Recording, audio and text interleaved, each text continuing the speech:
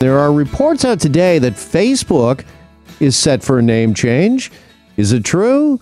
And if so, why? Let's ask our tech expert, Chris Abel. He's back with us here on Global News Radio. Chris, good afternoon. Hi, Jeff. Good to be here. Good to have you as always. It's one of the top trending stories this afternoon. Is Facebook, do we know, are they thinking of a name change, Chris? Are they going through an identity crisis? I do wonder. That's the rumors that are coming about, that Facebook may officially announce that there's going to be a new corporate name for their business or their company. I suspect that we're not actually going to see a proper name change, meaning that in a couple of weeks you're not going to log into Facebook and suddenly, oh, wait, it says Horizon. What's this? Or Metaverse or something like that. No, I think that in 3 weeks or 4 weeks' time, you're still going to be logging into your Facebook account. But what is happening is something we've seen with other tech companies in the past. So Apple is a really good example. We forget that Apple was originally Apple Computers. And then they got to the point where they went, oh, we don't just make computers anymore. We make phones and we sell music. And so they changed their name to just Apple. That's one good example. Or Research in Motion got to the point where they realized, we're going to stop making phones and we don't want to lose the name BlackBerry. So they changed their name to BlackBerry. I think what Facebook is doing is something very similar. They're at the point where they're like, we're not just Facebook anymore. We now own Instagram. We own Oculus. We own WhatsApp. We need to have a different name for the company that owns all these others. And so what's going to happen, I think, is there's going to be a new company, and Facebook is just going to be one of the smaller companies underneath. Okay, so why is Zuckerberg, why is he considering this? What's the advantage to him and his company? I think part of it is to sort of make sure that he can divide up any kind of threats or interests or the way that the company is traded.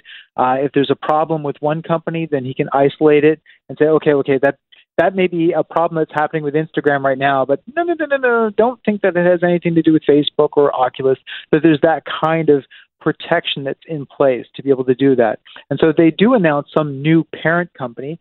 Google did this.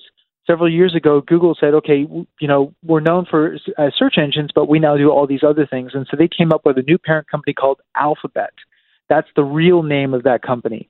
It didn't change Google, the name that you and I are familiar with, or the product. We still use Google products, and that's how we know it is. But they have a special on paper name called Alphabet, and that's for legal reasons. And so that's the same thing here with Facebook. It's just that Mark Zuckerberg is saying, this is no longer a book full of faces of your friends. We're now at the point where we do virtual reality, augmented reality. We're now about news. We're now about selling stories and job markets and so many other things. So let's change the name to reflect that.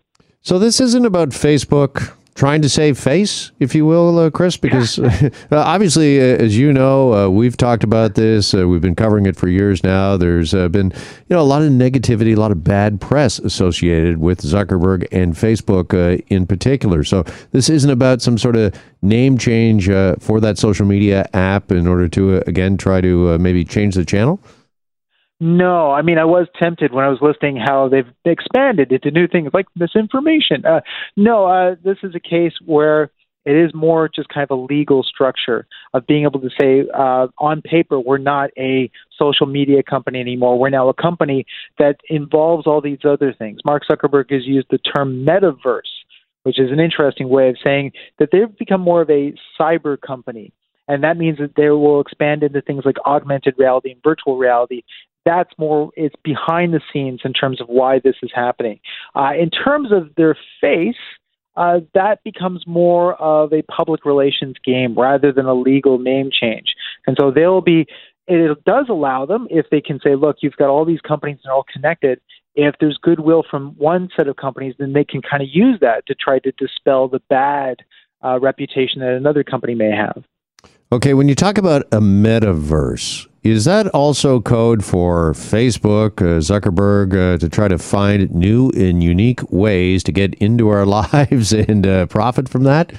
Very much so. So the best example that's already tangible and real is that Facebook bought the company Oculus, which makes virtual reality.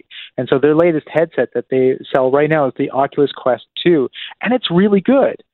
He believes that virtual reality is definitely part of the future. I have an Oculus Quest 2. When I first got it, I was playing it every night for months on end. And I realized, oh, no, it really has arrived. This is the future. These kinds of experiences definitely are where everything is headed. And that's what Mark Zuckerberg sort of feels, that it's not just virtual reality, but augmented reality, that this is going to displace everything. It's just a matter of us getting to that point. And so part of this is him saying, he's sort of pointing to the sky and saying that's the direction that we're headed at. And then I guess that is what's communicating to all the business interests of saying, look, this is why you want to invest in this. This is why you want to do deals with us, because we are the future.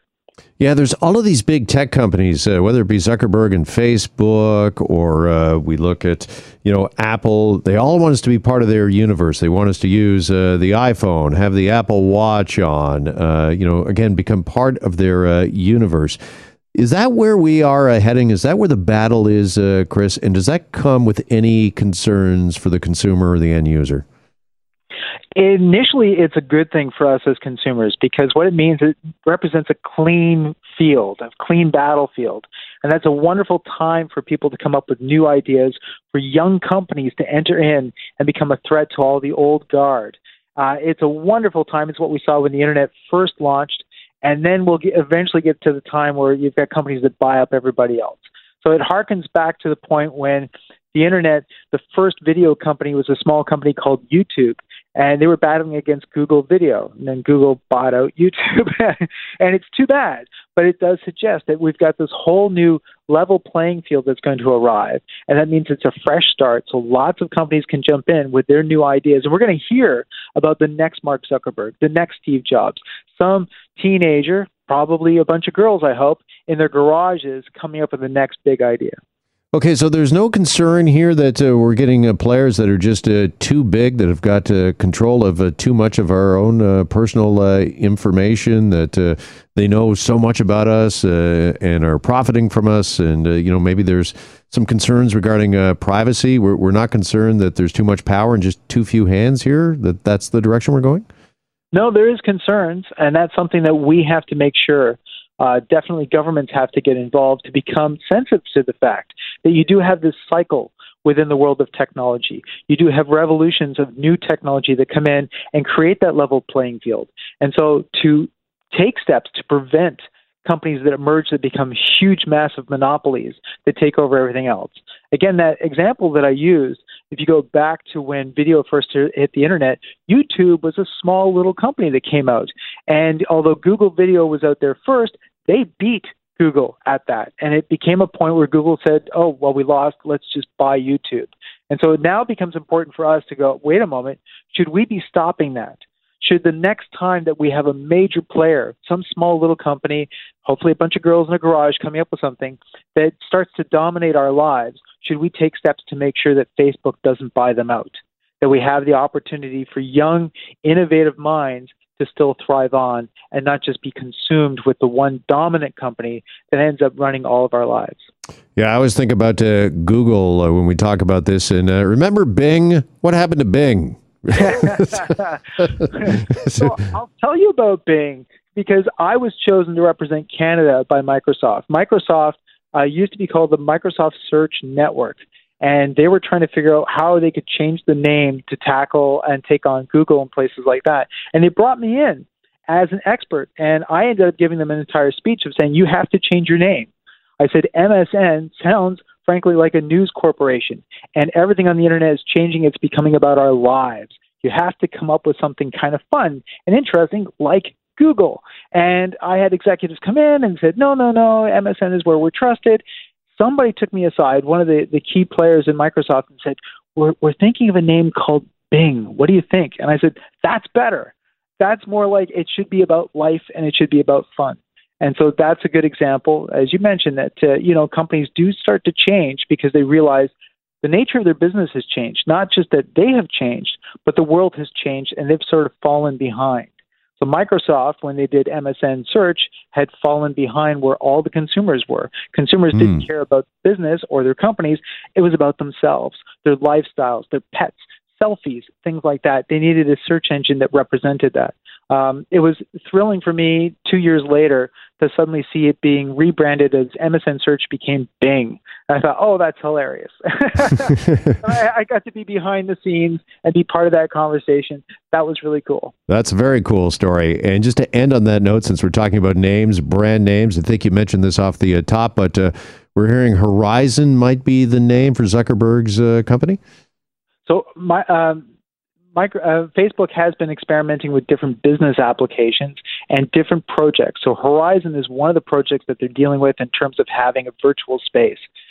I don't think that will become the name of the company. I think, even Google, when they had to come up with a new name, didn't choose a name of a project that was in the works. They're going to want to choose a fresh name to be the parent name of the company. And maybe Mark Zuckerberg has already tilted his hand. He's used the word metaverse. I don't know of any companies with Metaverse as the name of the company. Maybe that might be it. Metaverse, parent company of Facebook, Instagram, WhatsApp. All right, to be continued. Chris, always appreciate the time and the conversation. Thanks for filling us in. Thank you. All right, there's our tech expert, Chris Abel, and we're back after this on Global News Radio. Hi, it's Shauna, and I might be a bad parent because my kids think French fries are vegetables. Hey, it's Ryan, and I might be a bad parent because I went out for wings when my wife was in the hospital after giving birth. Johnny here. I might be a bad parent because in my house, the tooth fairy gives pocket change. But we're not alone. Len emailed us and said his 6-year-old daughter's Tarzan moment going from love seat to lazy boy by curtains made him more proud than any dance recital. And Andy left his 2-year-old at the rink. All right, guys, I'm sure we're not alone. Like Andy's kid. For stories and confessions like this, make sure you check out our podcast. It's called Bad Parents, and it's available wherever you get your podcasts. I left a glove at the rink.